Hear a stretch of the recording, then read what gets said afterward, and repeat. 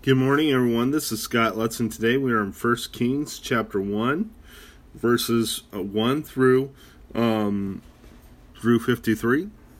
And Adonijah sets himself as king is a topic. Let's go ahead and read the scripture. When King David was old and well advanced in years, he could not keep warm even when they put covers on him. So his servants said to him, "Let us look for a young virgin to attend the king and take care of him. She can lie beside him so that our lord the king may keep warm." Then they searched throughout Israel for a beautiful girl and found Abishag, a Shunammite, and brought her to the king. The girl was very beautiful. She took care of the king and waited on him, but the king had no intimate relations with her.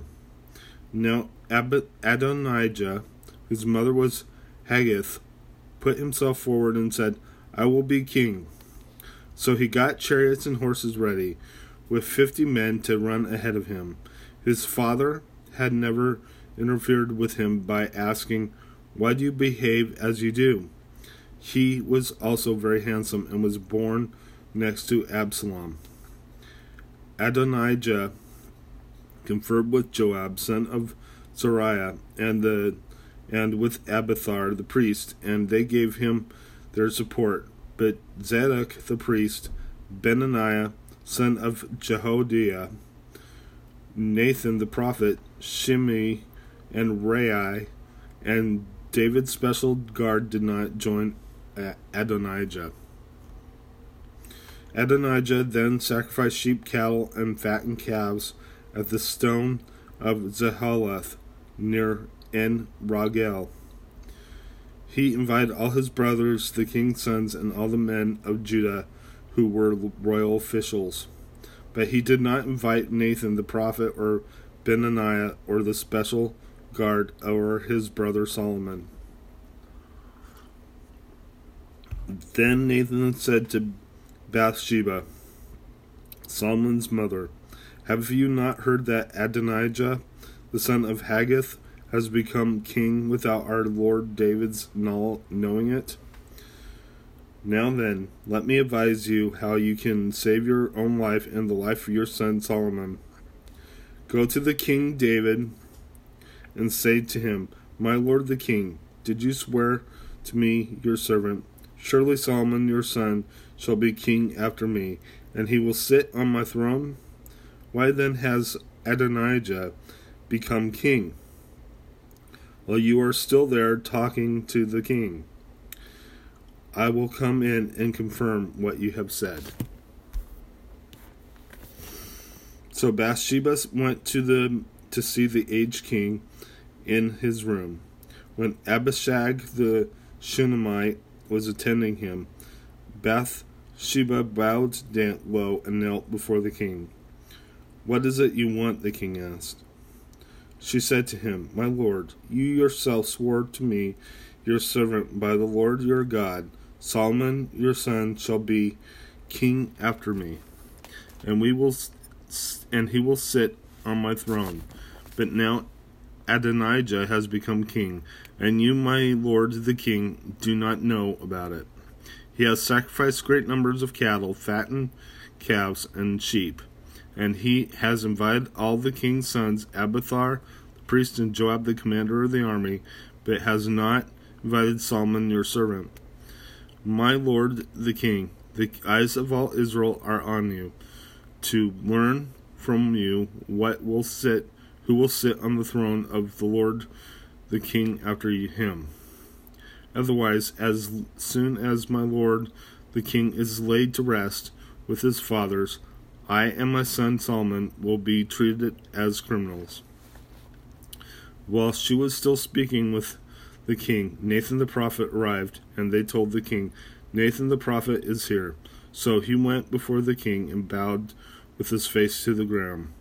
Nathan said, "Have you, my lord the king, declared Adonijah shall be king after you, and that he will sit on the throne?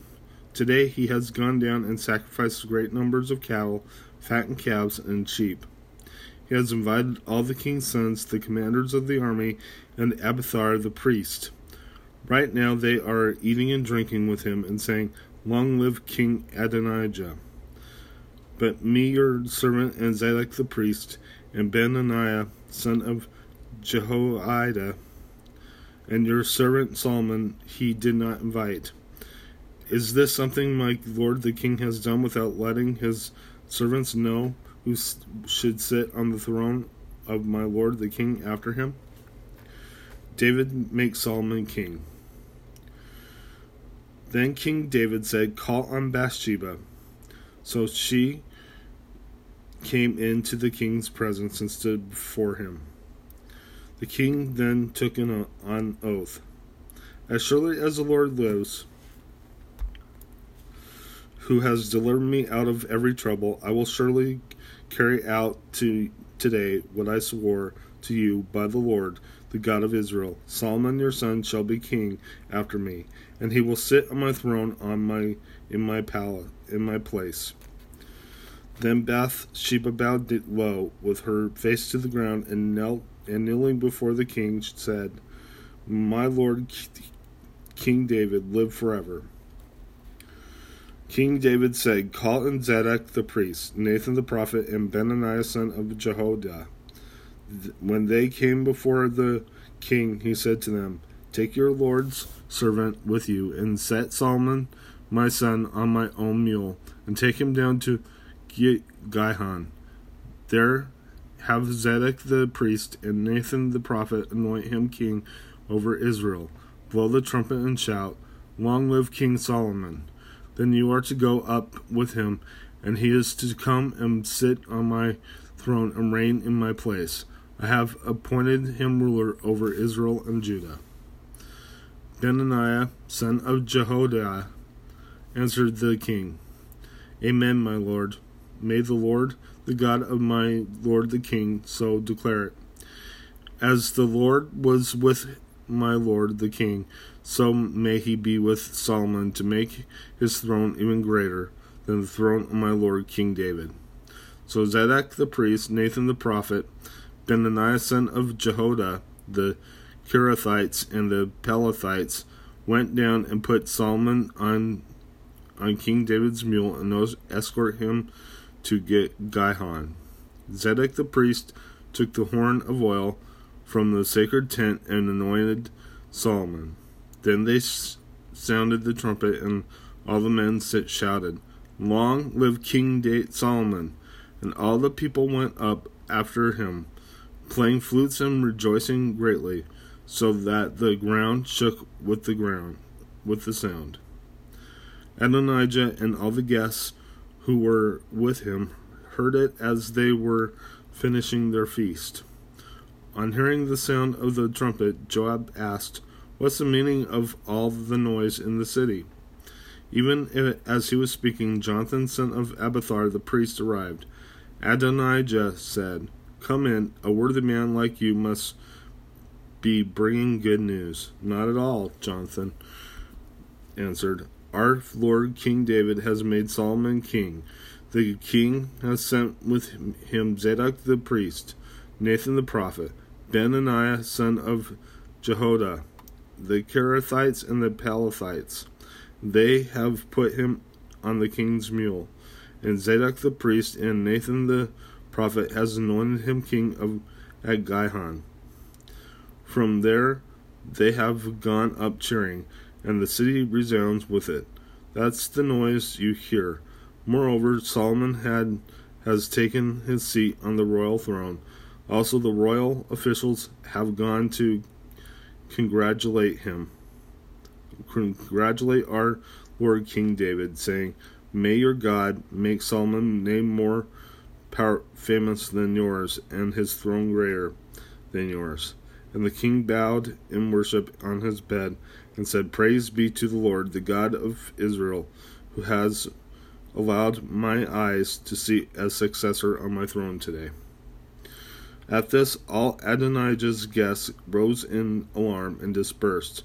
But Adonijah, in fear of Solomon, went and took hold of the horns of the altar.